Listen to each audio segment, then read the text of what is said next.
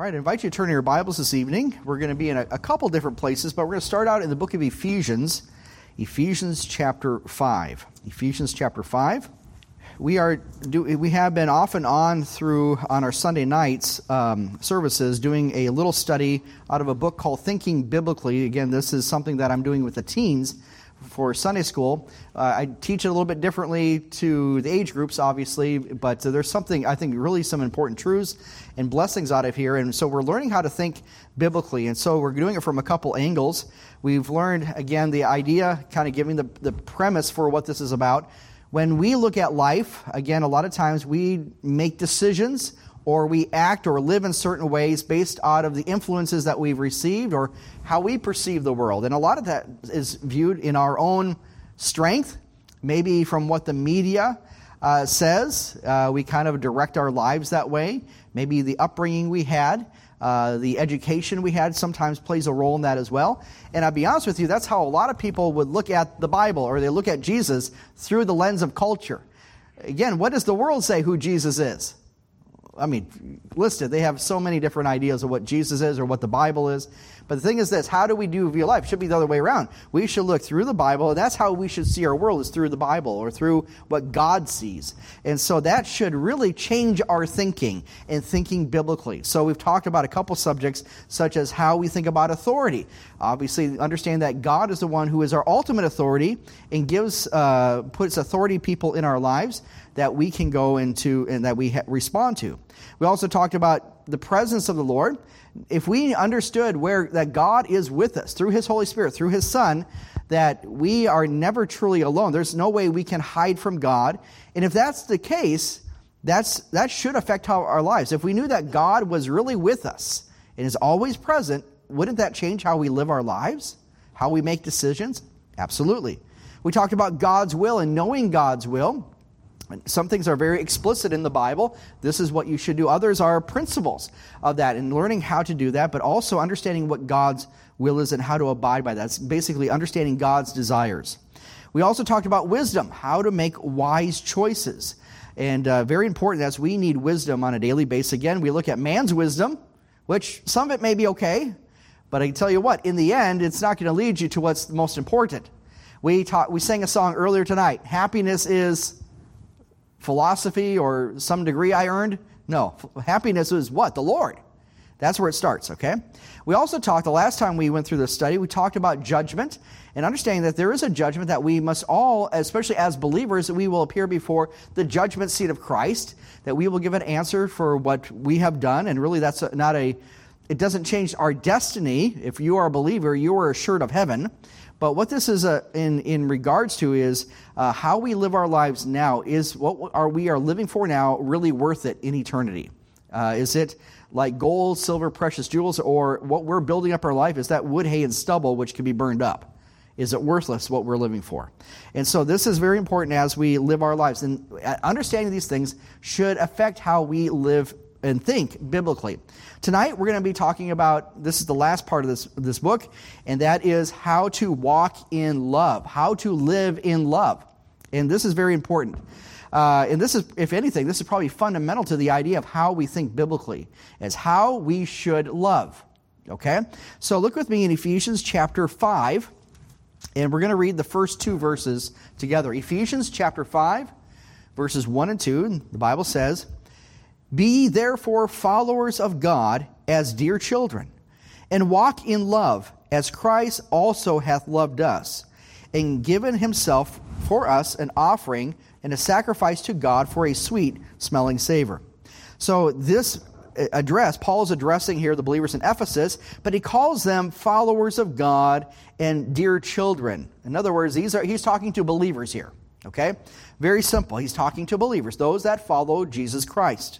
Those that follow God. And so it says here, the command is given here to walk in love. Maybe sometime we'll actually go through the entire book of Ephesians, but in Ephesians chapters 1 through 3 is really a doctrinal foundation. And then in chapters 4 through 6 is really practical application of those doctrines. It's really nice how it's separated. Paul's very logical for the most part in his writings, but this is some practical living for Christians here. How do we walk in love? We do so because why? As Christ also hath loved us. And so this is the idea of walking in love, and this is very important. This should affect how we think. In this book here, the writer, he relates a story. It's a short story by Leo Tolstoy, okay? And it was titled The Three Questions. And in the little story, Tolstoy depicts a king who decided that if he knew the answer to 3 questions, he could accomplish any goal. So this was the king's questions he had. Number 1, how can I learn to do the right thing at the right time? That's a good thought. Second question, who are the people I need most? And to whom should I, therefore, pay most attention to? Who's the most important person in your life? Hi, honey. Okay, but anyways, who's the most important person in your life, okay? Third question the king had, what affairs are the most important that needs my first attention? Okay, so the story goes, the king used all his resources to find the answers, but it's not until he visited a wise hermit that he received sufficient answers. And the hermit said to him, question number 1, how can I learn to do the right thing at the right time? The hermit said, there is only one time that is important. Now. It's the most important time because it is the only time you have any power. Good advice. Second question, who are the people I need most and who should I pay the most attention to? The hermit said, the most necessary man or the person is the one you're with, for no one knows whether he will ever have dealings with anyone else. In other words, you deal with the person right in front of you. Question number 3 was, what affairs are most important that need my first attention? The hermit says, the most important affair is to do good to others, because man was sent into this life for that reason alone. Okay? So this little story here demonstrates really the human quest to find really different pithy sayings, but it will affect the solutions that we make in life. In other words, if you understand those questions and how to live, it should affect our lives. The Bible also gives us many principles in how to live our life, and that's where we should look first, okay? So what principle often influences your behavior? We all live by principles, okay? Some people live by principals, meaning when you're in school, you had to answer the principal, and that affected a lot of how your day went, right? Okay, we're not talking about that. Some of you have been there, okay? But nonetheless, what we're talking about, there are principles in the Bible that we live by, that we should live by. But everyone lives by principles, either of their own making, what society says, what the media says, what books say. But we all live by certain principles in our life, whether we realize it or not. The thing is this, as a Christian, the principles that we should live by should come from God's Word. This is what's very important. And so, again, Paul is saying here we should walk in love. Why? As Christ also has loved us. And so this is important. How then should we live? How should we live in love? We actually talked about this on Wednesday night this past week, but let's go to Matthew chapter 22. It gets very basic, but Matthew chapter 22, again, the question is, what is the greatest commandment in the law? What's the greatest law? What's the greatest principle, if you will, that we should live by? Okay, Matthew chapter 22. Let's begin reading in verse 37. Matthew 22, begin in verse 7. Jesus said unto him, unto the lawyer, thou shalt love the Lord thy God with all thine heart, with all thy soul, with all thy might. This is the first and great commandment. The second is like unto it. Thou shalt love thy neighbor as thyself. On these 2 commandments hang all the law and the prophets. So from this passage we see the principles that God has laid out for us here, or commandments.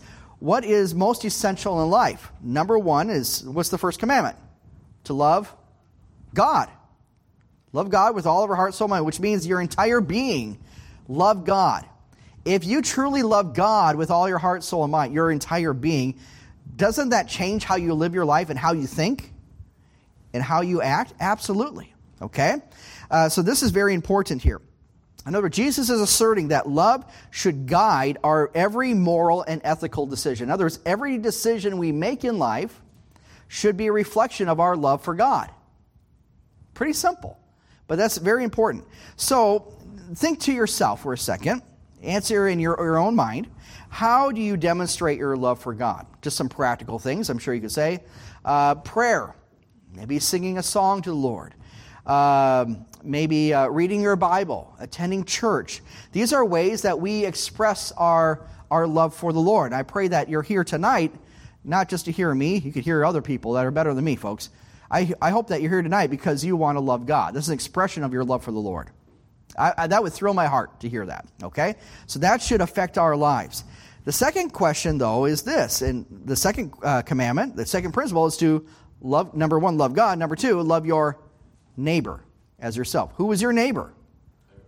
Exactly, your fellow man, whoever's around you.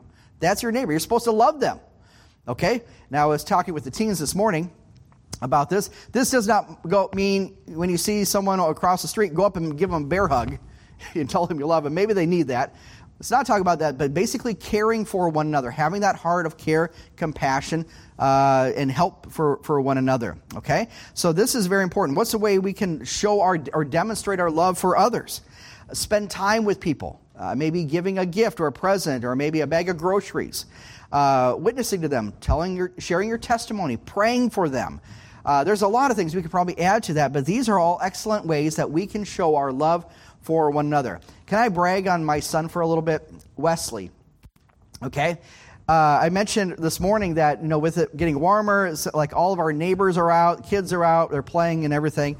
Anyways, the other day, Wesley was out, and in the road right in front of us, there's a lot of kids are riding their bikes and doing things like that. One of our neighbor kids, he was on just a little trike. He's just a little, probably a 3 or 4 year old kid. And he was riding his little trike and all that, and for some reason, he ended up stumbling and kind of falling off of it. You know what Wesley did? He was across the street. He walks over, and he just puts his hand on his friend, his neighbor friend, and if you know Wesley, in his own way, are you okay? He was checking on him. Wesley was loving his neighbor as himself. Wesley, good job. Okay? That's the way that we should be. We should look for ways to do that. And that's a tender heart. Yes, Tabitha, you did it too.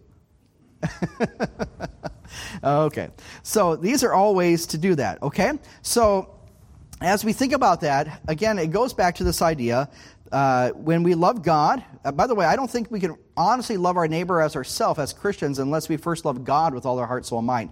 It really flows one from the other. If you truly love God with all your heart, soul, and might, it doesn't make it easy necessarily to love your neighbor, but it flows more naturally to love your neighbor. Why? Because we walk in love as Christ has loved us.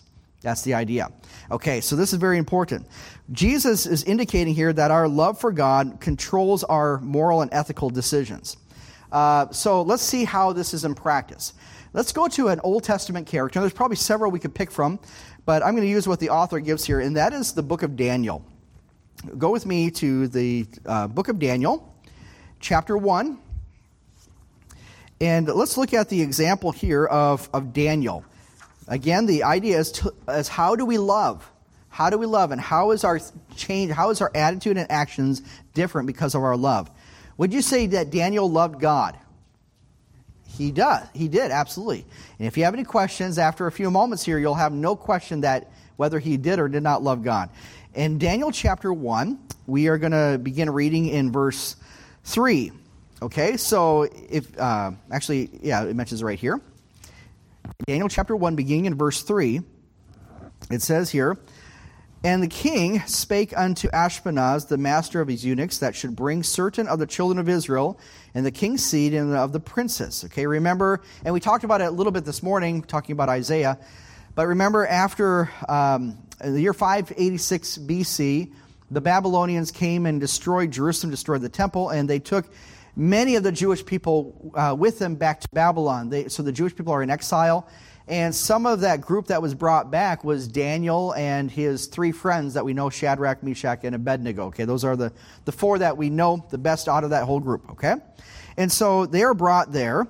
And it says here in verse 4, children, this is the children of Israel. Okay, they are, by the way, go back to verse 3, the children of Israel, the king's seed and of the princes. So this is the royalty. This was it wasn't just any Jewish person. That they specifically, especially at the beginning, the Babylonians captured or brought back with them Jewish people that are of royal descent. Okay, and they had certain positions, and we're about to see that. Verse 4 says, children in whom there was no blemish, well-favored, skillful in all wisdom, cunning in knowledge, understanding science, and had the ability to stand in the king's palace, to whom they might teach the learning and the tongue of the Chaldeans. Okay? So as we look in this passage here, again, people who are coming here are captured Israelite royalty. And here's the question, and actually I never thought of it this way before until I was studying this. Outside, were Daniel, Shadrach, Meshach, and Abednego, were they the only Jews participating in this event that was going on? No, there were other Jewish people there. But what made them stand out from all the other Jewish people that were in exile? Very interesting as we see that. And so, it says in verse 5, and the king appointed a daily provision of the king's meat and the wine which he drank, so nourishing them 3 years, and at the end thereof they might stand before the king. And among these are Daniel, Hananiah, Mishael, and Azariah, Shadrach, Meshach, and Abednego. And then they changed the names in verse 7. But here's the important part. What happened in verse 8? They are receiving all the king's provision, all his food and everything, to basically become Chaldean. But Daniel purposed in his heart that he would not defile himself with a portion of the king's meat, nor with the wine which he drank. Wherefore he requested of the prince of the eunuchs that he might not defile himself. Now God had brought Daniel into favor and tender love with the prince of the eunuchs. Okay? So, in other words, what's happening here is this. Daniel and his friends decided not to partake of the king's portion. Because why? It went against what the Lord had taught them. Verse 10, and the prince of the eunuchs said unto Daniel, I fear my Lord, who hath appointed that your meat and your drink, why should he see your faces? Worse liking than the children which are of the others of your sort. Then shall you make me endanger my head to the king. And of course, they were worked out a compromise. Verse 12, prove thy servants, test thy servants, I beseech thee 10 days, let them give us pulse to eat, basically like vegetables, water to drink. And then the countenance changed. Okay, verse 15, Daniel and the 3 others, they did quite well. Okay, so it was interesting seeing that. But nonetheless, Daniel made a stand right there that he would not defile himself with the king's meat. There was things that, you could say, things were offered idols. He knew that went against what God had commanded for them to practice.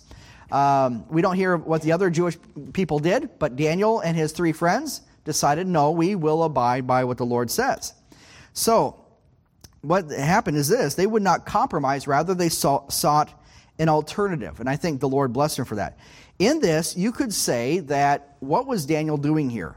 He was following the first commandment, to love God with his entire being. Love, soul, and might. Sometimes we think about, man, Daniel just didn't want to budge. He was just being cranky or whatever else. No, the bigger purpose of Daniel's response there was he wanted to love the Lord his God and show others that he was doing that. And so I don't think he was make it to be a big scene. He just simply, I'm going to follow the Lord. And so that's the important thing. Now you can imagine yourself on a practical application, maybe everyone else was doing it. In itself, it's probably not a bad thing per se, but nonetheless, it defiled his conscience. It defiled what he knew of what the Lord said.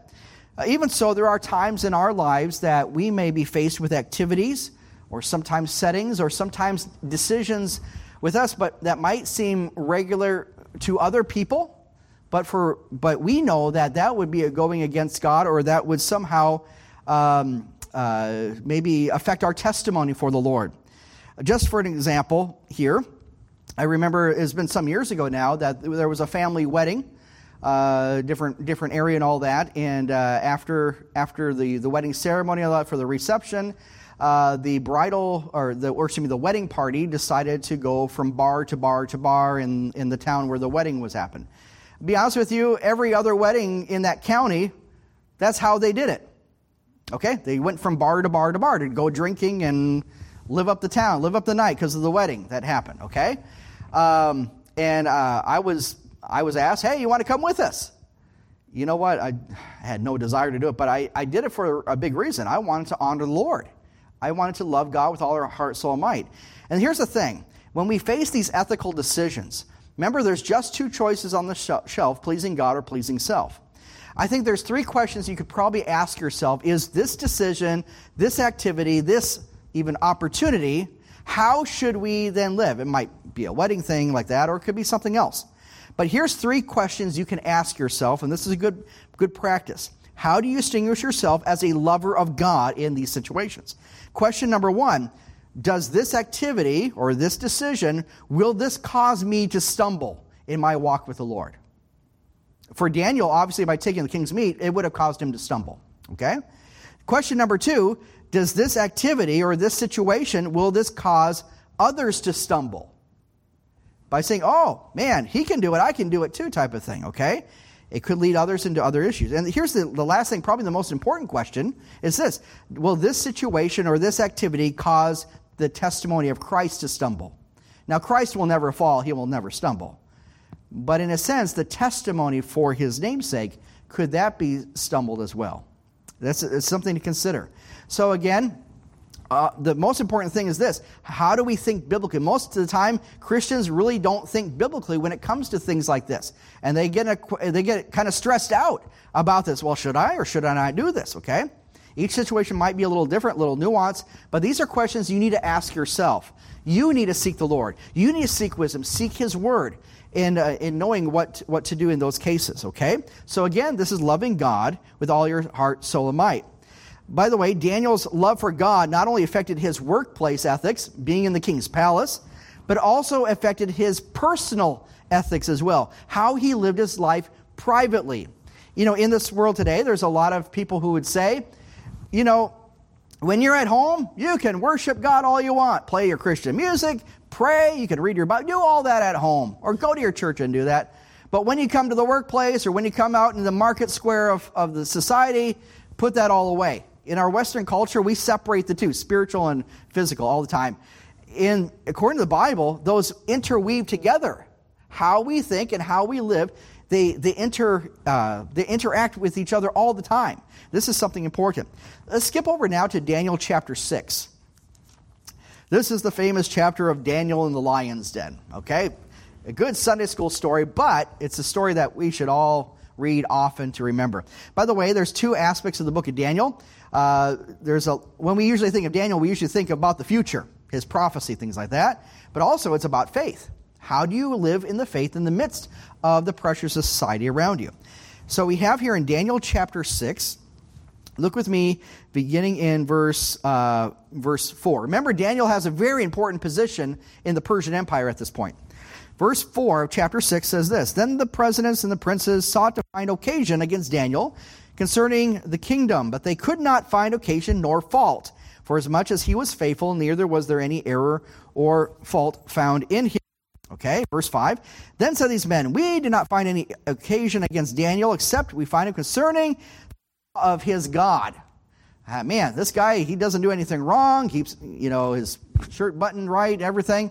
But the only thing we can find, man, he just worships a different God. That's the only thing we can blame on him. So we know the story. Those guys went to the king. King, let's make a decree that for 30 days everyone should pray to you, bow down to you, and no other gods for 30 days. Of course, the king liked that idea. That sounds really good. Of course, he didn't realize that's going to affect some of his choice ministers, including Daniel. Okay? We know what Daniel does. Daniel knows of that decree. Verse 10. Go to verse 10. I think this is interesting. So everything's signed, laws of the Medes and Persians that can't be changed. And then verse 10 says, Now when Daniel knew that the writing was signed. In other words, Daniel knew the law. He knew the law. And he went to his house, his windows being open in his chamber toward Jerusalem. He kneeled upon his knees three times a day and prayed and gave thanks before his God as he did before time. Then these men assembled and found Daniel praying, making supplication before his God. Of course, they caught him, threw in his lion's den, and we know that God delivered him by his angel, and they did not harm him. Praise the Lord for that. Amen? So with that in mind, let's look at this. Look at Daniel's personal character. We saw him how he dealt in the workplace, that he would not defile himself with the king's meat. That's a workplace thing. But now his personal life. He's at home praying. And even that was illegal. Okay? But what does the Bible describe? How does the Bible describe Daniel's character? What was his character like? God came through, but it says here that there was no fault in him. God came first, and Daniel's eyes. Correct. The world came second. Exactly, that's true. And in that, they found no fault. He did what was right all the time. Okay, and even when no one was watching, Daniel did what was right. Okay, so very important. There was no fault in him, no occasional fault. But again, we saw that the trap was devised, probably only to the king. Okay, Daniel, what did he do? Even though he knew law, he still prayed. And despite facing a severe sentence, a death sentence, some people might say, you know what, for 30 days, we'll just pray to ourselves, we'll keep our eyes open, whatever they do. Okay? They'll just try to brush it by. Daniel was serious about his love for God, loving God with all his entire being, his heart, soul, and might. He did it, and he prayed even as home, even when it was under that penalty. Okay? So, again, when we think about this, it's unlikely we might face a situation like this. Most likely, you're not going to be thrown into a lion's den around here or be thrown into a cage at the Como Zoo, okay, for praying or things like that. But nonetheless, some of us might face some other types of persecution. Back some years ago now, there was a friend of ours in Tennessee who he was working at his job, and I think it was over a lunch break or something. He had a conversation with one of his coworkers. They were talking about philosophy and things like that, and in the discussion, he brought up about, in a sense, that there is a God that he serves and that he answers to. And in a way, he kind of gave a witness during that lunch break. Well, that coworker didn't like that and turned him in to human resources.